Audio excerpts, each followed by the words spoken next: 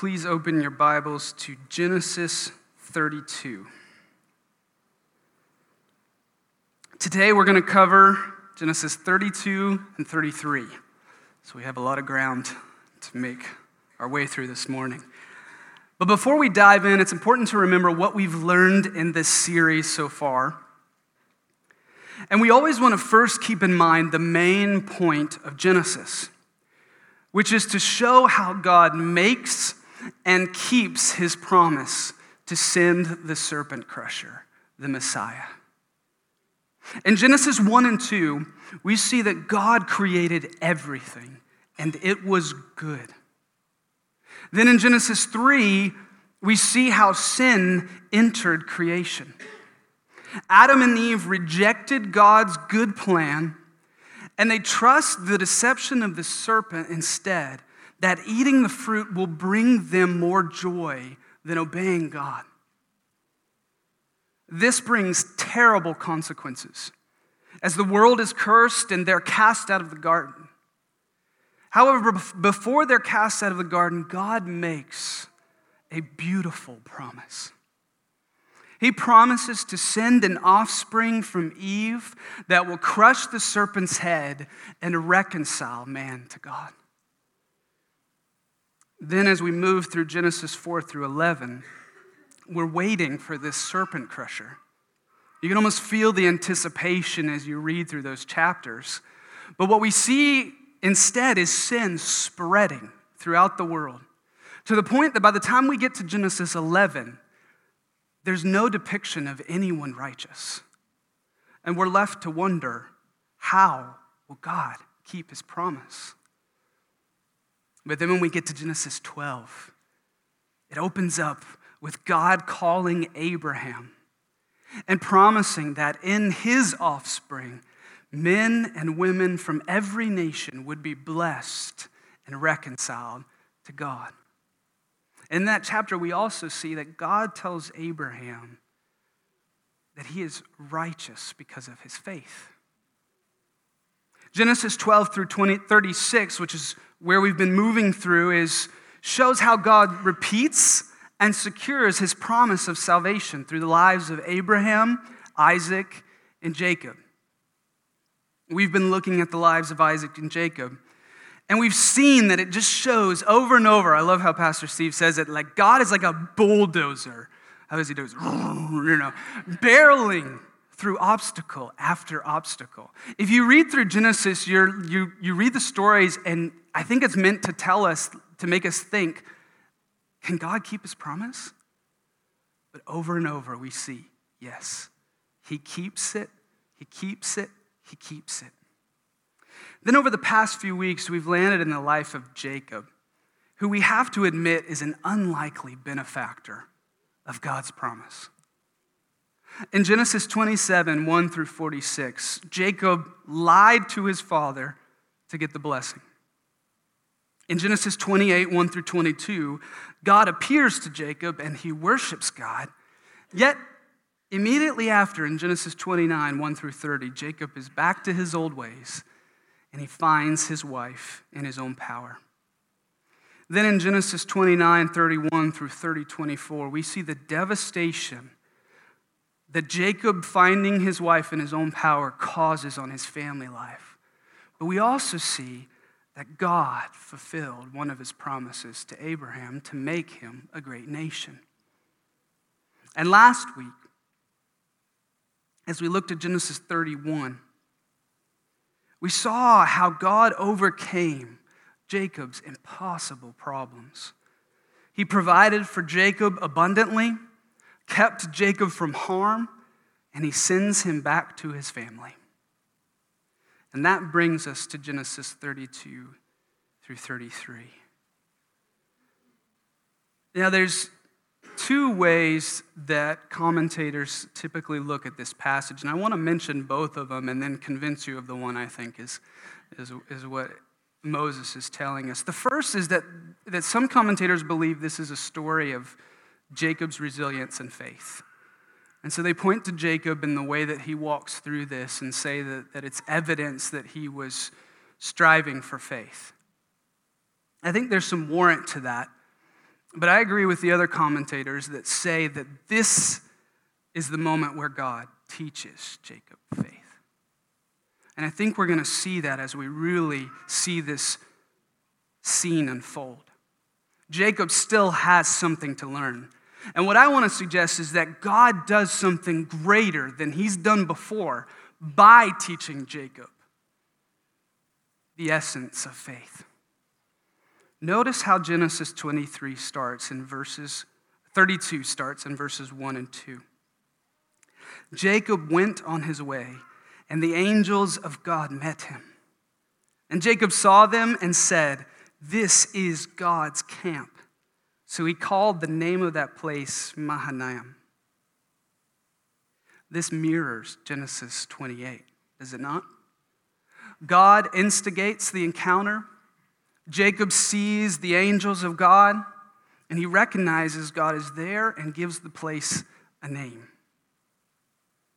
By Mahanaim, which means two camps, Jacob may mean two camps of angels surrounding him, one in his front and one in his back. Some commentators suggest that. Or he could mean that it's his camp and the angels. Either way, we see the point being made. As he is heading home, the Lord meets him again, similar to how he did in Genesis 28, to remind him that God was with him and God will be with him. This beautifully sets our focus to be primarily on God. So with our focus set there, let's continue in Genesis 32, 3 through 20, where we see Jacob's fear displayed. Here is where the problem begins to open up to us. Notice how the story begins in verses 3 through 5. And Jacob sent messengers before him to Esau, his brother, in the land of Seir, the country of Edom, instructing them, "Thus you shall say to my lord Esau, thus says your servant Jacob, I have sojourned with Laban and stayed until now. I have oxen, donkeys, flocks, male servants and female servants. I have sent to tell my lord in order that I may find favor in your sight." You see, Jacob recognizes that going home means he needs to meet Esau. And I think he sees that he needs to make amends and face his past mistakes. So he sends messengers to seek Esau's favor. Notice what happens next in verses 6 through 7. And the messengers returned to Jacob, saying, "We came to your brother Esau, and he is coming to meet you, and there are 400 men with him." Then Jacob was greatly afraid and distressed. So the messengers return with a dreadful depiction of Esau coming to meet Jacob. And Jacob becomes greatly afraid and distressed. Now, pay attention to the language Moses uses to describe what Jacob does next. Verses 7 and 8. He divided the people who were with him and the flocks and herds and camels into two camps, thinking, if Esau comes to the one camp and attacks it, then the camp that is left will escape. Do you see what's going on there? The term used at the end of verse 7 for two camps is the root of the name mentioned in verse 2. I think Moses is showing us how Jacob's focus is starting to move off of the Lord. And he is beginning to operate in his own cleverness. If Esau comes and sees one camp, there'll be enough chance for that other camp to escape. You see how quickly his eyes lost sight of the angels? I think we can really sympathize and empathize with that struggle, can't we? Fear often clouds our vision of God. Next, Moses opens up to us Jacob's struggle. Look at verses 9 through 12. And Jacob said, "O God of my father Abraham, and God of my father Isaac, O Lord, who said to me, Return to your country and to your kindred, that I may do you good. I am not worthy of the least of all the deeds of steadfast love and all the faithfulness that you have shown to your servant. For with only my staff I crossed this Jordan, and now I have become two camps. Please deliver me from the hand of my brother, from the hand of Esau, for I fear him, that he may come and attack me, the mothers with the children. But you said, I will surely do you good, and make your offspring as the sand of the sea, which cannot be numbered for multitude. Now, this prayer really is beautiful. It proclaims God's promise, displays humble thanksgiving, and requests deliverance. We could spend time analyzing this prayer and really learn about a lot about how we should pray to the Lord. But what I want us to notice is what happens immediately after. For as George Mueller, the great man of prayer, said, the most important part of prayer is the 15 minutes after saying amen. And as we continue, we see the struggle in verses 13 through 20. So he stayed there that night, and from what he had with him, he took a present for his brother Esau, 200 female goats and 20 male goats, 200 ewes and 20 rams, 30 milking camels and their calves, 40 cows and 10 bulls, 20 female donkeys and 10 male donkeys. These he handed over to his servants, every drove by itself, and said to his servants, pass on ahead of me, and put a space between drove and drove. He instructed the first, when Esau my brother meets and asks you, to whom do you belong? Where are you going, and whose are these ahead of you? Then you shall say, they belong to your servant Jacob. They are a present sent to my lord Esau. And moreover, he is behind us. He likewise instructed the second and the third, and all who follow the droves. You shall say the same thing to Esau when you find him. And you shall say, moreover, your servant Jacob is behind us, for he thought, I may appease him with the present that goes ahead of me, and afterward I shall see his face. Perhaps he will accept me. So the present passed ahead of him, and he himself stayed that night in the camp. You see, this is where I think we get the first clues from Moses that Jacob is not acting fully in faith. Now, let's be clear. There's nothing inherently wrong with the plan that Jacob creates to send his brother a present. And there's a balance between working and waiting. But I want us to notice how this reveals that Jacob is ultimately operating in his own power and not trusting the Lord. First, notice the extravagance of the gift. It is suggested that the amounts and the structure of this gift would have been akin to giving a gift to a king. Next, notice the way he sends the gift to be presented. Methodically, attempting to appease Esau's anger by gift after gift after gift. Maybe by the fifth one, Esau will not be angry anymore. But finally, and most importantly, notice the thought that Moses relays to us of Jacob in verse 20.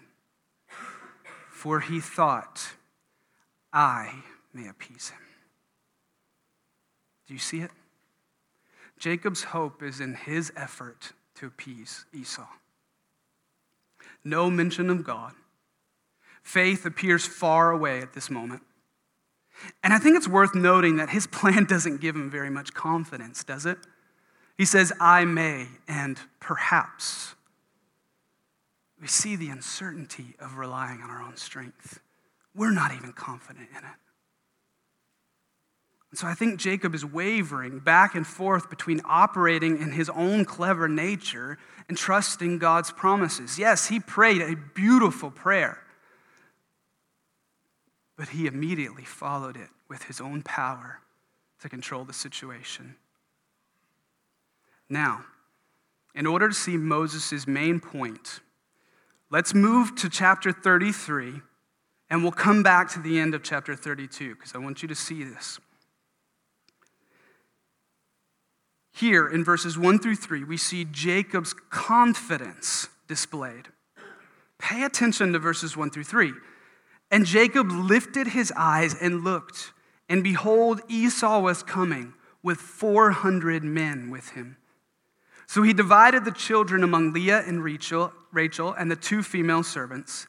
And he put the servants with their children in front, then Leah with her children, and Rachel and Joseph last of all. He himself went on before them, bowing himself to the ground 7 times until he came near to his brother. Now, did you pick up the similarities between these 3 verses and the verses we just read in Genesis 32? In Genesis 32:6, Jacob's messengers report that Esau is coming to meet him with 400 men. In 33:1a, Jacob looks up and he sees Esau coming to meet him with 400 men. In Genesis 32:7b and 16, Jacob divides the people and the droves into groups to be seen in a particular order by Esau. Then in Genesis 33:1b and 2, Jacob divides his family into groups to be seen in a particular order. Now, as we've seen in Moses' writings, the similarities are often there to point to the differences. So now notice the differences. In Genesis 32:8, 13, and 16 through 20, Jacob sends one camp and the droves ahead of him. In Genesis 33a, Jacob goes before them. In 32:20b, Jacob's hope is in the present to appease Esau. In 33:3b, Jacob bows 7 times, showing that his hope is in the Lord to appease Esau. So you see, these comparisons are showing that Jacob is a changed man from Genesis 32:20 to Genesis 33:3. And this reveals that the main point of this story is how Jacob is changed. What changed his fear to confidence? What changed him being behind everybody to him going forward? And we find our answer back in Genesis 32, verses 21 through 32. As we are met with an encounter that is not only the crux of this story, but it's the crux of Israel's history. Look at verse 21. So the present passed on ahead of him, and he himself stayed that night in the camp. The same night he arose and took his 2 wives, his 2 female servants, and his 11 children, and crossed the ford of the Jabbok. He took them and sent them across the stream, and everything else that he had, and Jacob was left alone. And a man wrestled with him until the breaking of day. When the man saw that he did not prevail against Jacob, he touched his hip socket, and Jacob's hip was put out of joint as he wrestled with him. Then he said, "Let me go, for the day has broken." But Jacob said, "I will not let you go unless you bless me." And he said, "What is your name?" And he said, "Jacob." Then he said, "Your name shall no longer be called Jacob, but Israel, for you have striven with God and with men and have prevailed." Then Jacob asked him, "Please tell me your name." But he said, "Why is it that you ask my name?" And there he blessed him. So Jacob called the name of the place Peniel, saying, "For I have seen God face to face, and yet my life has been delivered." The sun rose up upon him as he passed Peniel, limping because of his hip. This is such a beautiful story of God meeting Jacob.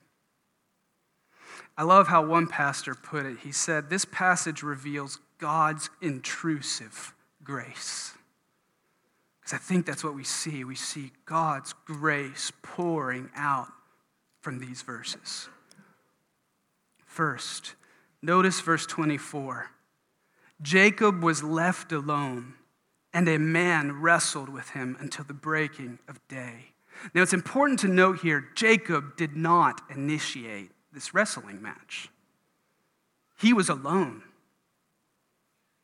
The man comes to him and begins to wrestle with him. So immediately we see God's grace meets Jacob.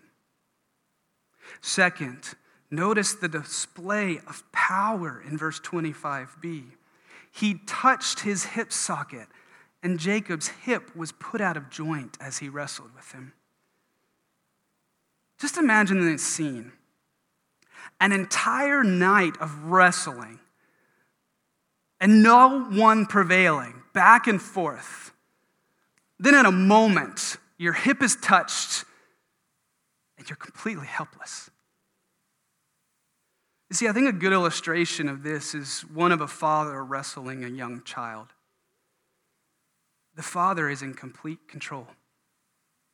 He exerts the perfect amount of strength and leniency to make it seem like a struggle until the end of the match is near. And then he ends the match, showing all along that the child was no match. At the right moment, he touched Jacob's hip to end the match. You see, God's grace showed Jacob his strength. Third, notice where he touches Jacob and Jacob's response to it. Albert Barnes comments, "The thigh is the pillar of man's strength. It is the joint with the hip, the seat of physical force for the wrestler. Let the thigh bone be thrown out of joint, and the man is utterly disabled."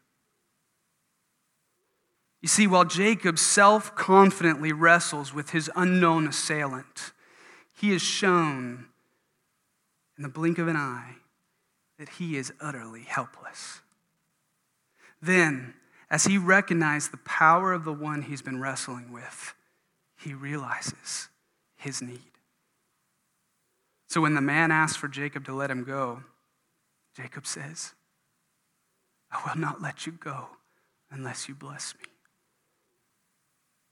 The prophet Hosea describes this moment in Hosea 12:4, saying that Jacob wept and sought God's favor. You see, here Jacob discovers his utter dependence on God, and he moves from wrestling to truly praying in faith. God's grace made Jacob weak. Fourth, notice how God changes Jacob's character. A person's name throughout Scripture denotes the character of that person. So when God asks Jacob his name, he rightly responds that his name is Supplanter. And God, in his grace, changes Jacob's character and his name to prove it. He will now be called Israel, which means he strives with God, or God strives. God's grace changes Jacob. Finally, in this section, notice how God's grace leaves a lasting mark. I love verse 31. It says, "The sun rose, and Jacob left, limping because of his hip." There is a lasting mark on this night in Jacob's life. He will never forget it. And then verse 32 beautifully shows that Jacob established a practice to remind his children of their dependence on God. See, God's grace leaves a lasting mark on Jacob. So then the question becomes, what do we do with verse 28? What is Moses telling us in verse 28? Let me read it again for us. Then he said, "Your name shall no longer be called Jacob, but Israel, for you have striven with God and with men and have prevailed. Commentators are somewhat split on this. A.W. Pink and others suggest that because Israel should probably be taken to mean God strives, because the form of Israel typically means God is the one doing things. They suggest that we should render this more of a reproach. Have you struggled with God and with men and prevailed? Others say it's a positive rendering, much like we have in the ESV. I kind of think either one fits. I'm not really sure where I stand, so study on your own. We can see what the reproach would mean, right? Teaching them that God is the one who strives. God is the one who commands, as some would suggest. But what if we take the positive rendering? What do we make of that? Well, vital to our understanding then is determining how Jacob prevailed. Was it through his wrestling? No, clearly. Was it through his cleverness? No. Precisely at what moment do we see Jacob prevailing? The moment he cries out to God and seeks his favor. So do you see what may have prevailed? Faith. Hebrews 11:6 says, and without faith, it is impossible to please God. For whoever would draw near to God must believe that he exists and that he rewards those who seek him. Either way we render verse 28, as a reproach or as a positive, we see that it's God who teaches Jacob that he is helpless and completely dependent on the grace of God. And that, church, is the essence of faith. And it points us directly to the gospel of Jesus Christ.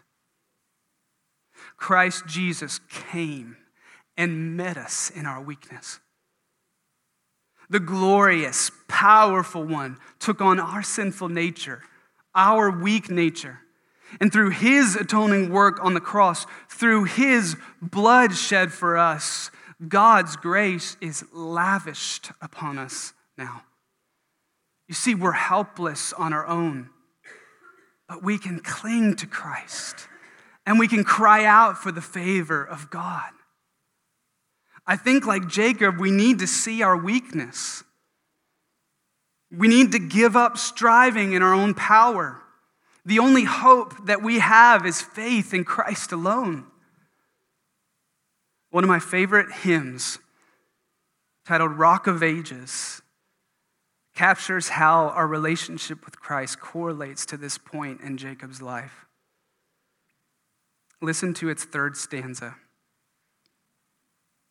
Nothing in my hands I bring, simply to thy cross I cling. Naked, come to thee for dress, helpless, look to thee for grace. Foul, I to the fountain fly, wash me, Savior, or I die. You see, we need God's grace poured out through Jesus Christ because we are helpless and weak. And we never stop needing that grace. That is the point of this passage. The essence of faith is dependence on the grace of God. God in his grace met Jacob and changed Jacob. So Jacob went before his family when he saw Esau. God taught Jacob the essence of faith. Now finally, let's go back to chapter 23 and let's look at the beautiful way this story ends. As we see God's reconciling power and Jacob's worship. After showing that Jacob was changed, Moses leaves us with a sweet taste of the glory of God. And we see it first in the reconciling power of God's grace in Genesis 33, 4 through 17. Listen to this story and picture the scene. Esau is coming with 400 men. Verse 4. But Esau ran to meet him and embraced him and fell on his neck and kissed him, and they wept. What a beautiful scene. And when Esau lifted his eyes and saw the women and children, he said, "Who are these with you?" Jacob said, "The children whom God has graciously given your servant." Then the servants drew near, they and their children, and bowed down. Likewise, Leah and her children drew near and bowed down. And last, Joseph and Rachel drew near, and they bowed down. And Esau said, "What do you mean by all this company that I met?" And Jacob answered, "To find favor in the sight of my Lord." But Esau said, "I have enough, my brother. Keep what you have for yourself." But Jacob said, "No, please, if I have found favor in your sight, then accept my present from my hand. For I have seen your face, which is like seeing the face of God, and you have accepted me. Please accept my blessing that is brought to you, because God has dealt graciously with me, and because I have enough." Thus he urged him, and he took it. Then Esau said, "Let us journey on our way, and I will go ahead of you." But Jacob said to him, "My Lord knows that the children are frail, and that the nursing flocks and herds are a care to me. If they are driven hard for one day, all the flocks will die. Let my Lord pass on ahead of his servant, and I will lead on slowly, at the pace of the livestock that are ahead of me, and at the pace of the children, until I come to my Lord in Seir." So Esau said, "Let me leave you with some of my people who are with me." But Jacob said, "What need is there? Let me find favor in the sight of my Lord." So Esau returned that day on his way to Seir. But Jacob journeyed to Succoth and built himself a house and made booths for his livestock.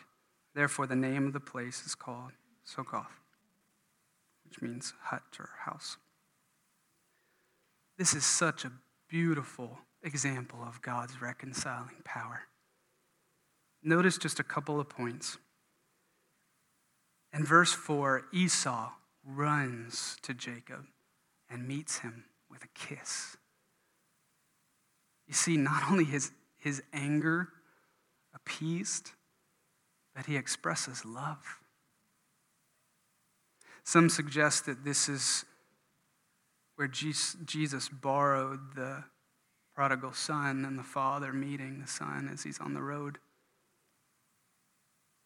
And if it wasn't clear that God accomplished this, Moses records Esau asking, "Why did you send all that company ahead of you?" And that he has enough. Do you see God's power? Do you see God's reconciling power?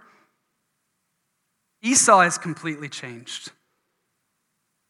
Next, in verses 10 through 16, notice that Jacob is no longer fighting for possessions or fearful of safety because he trusts that God is completely for him. When Jacob insists that Esau accepts his present, he says, "For I have seen your face, which is like seeing the face of God, and you have accepted me." What he means by this is that by seeing Esau's favor, he knows God moved in and through Esau. He sees God's hand in the situation, and he trusts that God is for him. Notice also how 3 times Esau shows kindness, but Jacob refuses. In verse 10, he insists on Esau keeping the present that he could have accepted back. It doesn't sound like the Jacob we saw in Genesis 27. In verse 12, he humbly denies Esau's offer for protection. Doesn't sound like the Jacob we saw at the beginning of Genesis 32. In verse 15, he kindly refuses Esau's offer to help him get settled. You see, Esau moves in kindness towards his brother. Jacob graciously refuses, though, because he's at peace with God's sovereign care. And God powerfully reconciles Jacob and Esau. Just as a side note here, if there's someone that you're unreconciled with, Does this not show that God can mend that? Trust him. Move forward in that. Seek that person out and see if God does not reconcile you fully. Finally, we end with Moses showing Jacob's worship in verses 18 through 20. And Jacob came safely to the city of Shechem, which is in the land of Canaan, on his way from Padan Aram. And he camped before the city. And from the sons of Hamor, Shechem's father, he bought for 100 pieces of money the piece of land on which he had pitched his tent. There he erected an altar and called it El Elohe Israel. Jacob comes safely to the land of promise. And he erects an altar. And he calls it the Mighty One, the God of Israel. God brought Jacob all the way home, just like he promised. And therefore Jacob worships. Can you hear the echoes of Jacob's vow in Genesis 28? The Lord was with him. The Lord kept him. Therefore, the Lord is the God of Israel. As we conclude, I see two simple points of application for us. The first is for those who may be here that do not know the love of God through Jesus Christ. Romans 5:7 says, "For while we were still weak, at the right time, Christ died for the ungodly." Striving to live your life in your own power will never bring you peace and joy. It will never reconcile you to God. The Word of God declares that we are weak and without hope, like Jacob when his hip was thrown out. But God, in his grace and mercy, provides a way to be made right with him. So confess your weakness. Cry out to Christ for forgiveness and trust in his work on the cross. And the God of Abraham, Isaac, and Jacob, the one who's made a way for you to be at peace with him, will pour out his grace upon you time and time again. The second application is for those of us who do believe and trust in Christ. I think it's the trust fully in the grace of God.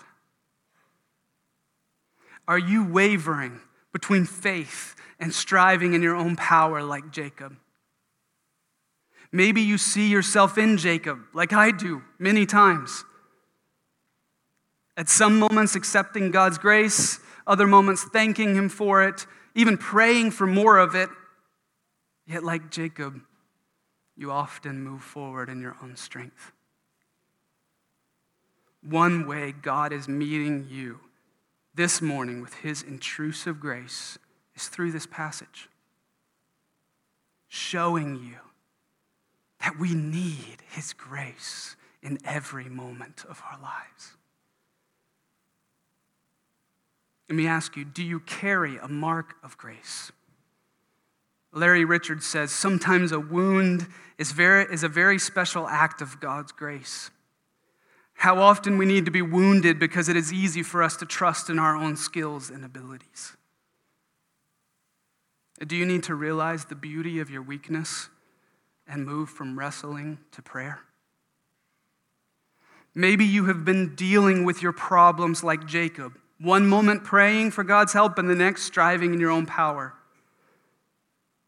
Last week we saw how God promises to deliver us from every affliction. Let me ask you, are you depending on God's grace to deliver you or working in your own power to deliver yourself? Are you trusting that if God doesn't remove your affliction or hasn't yet, that he will give you greater joy and peace in him through it? Or are you trying to walk through it in your own power? Are you trusting that there is a day in the future when everything will be made new. When every right will be wronged. When sin and death will be put away and only joy everlasting. Or are you hoping only in this life? You see, lean into his word and trust in his grace. John Piper calls it faith in future grace. Meaning we trust that there is grace for tomorrow. We trust that there is grace for this afternoon. We trust that there is grace for next year. We trust that that grace will lead us all the way to the presence of God forever, full of joy, full of satisfaction. Lean into his word and trust in his grace. See it change you. See the power of God working for you and holding you fast through all of life. Find out, like Jacob did, that his grace will sustain you and keep you, and that he will pour out good upon you. As the worship team is coming up, would you please stand with me and let me pray this word over us this morning.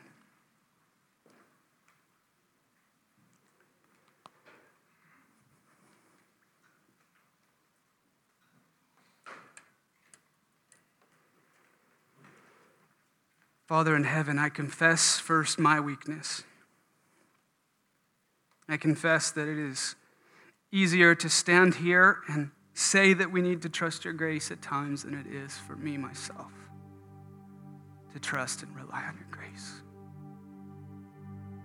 Lord, I believe. Help my unbelief. God, I pray that you would cause hearts here to be opened to their weakness and their need for your grace.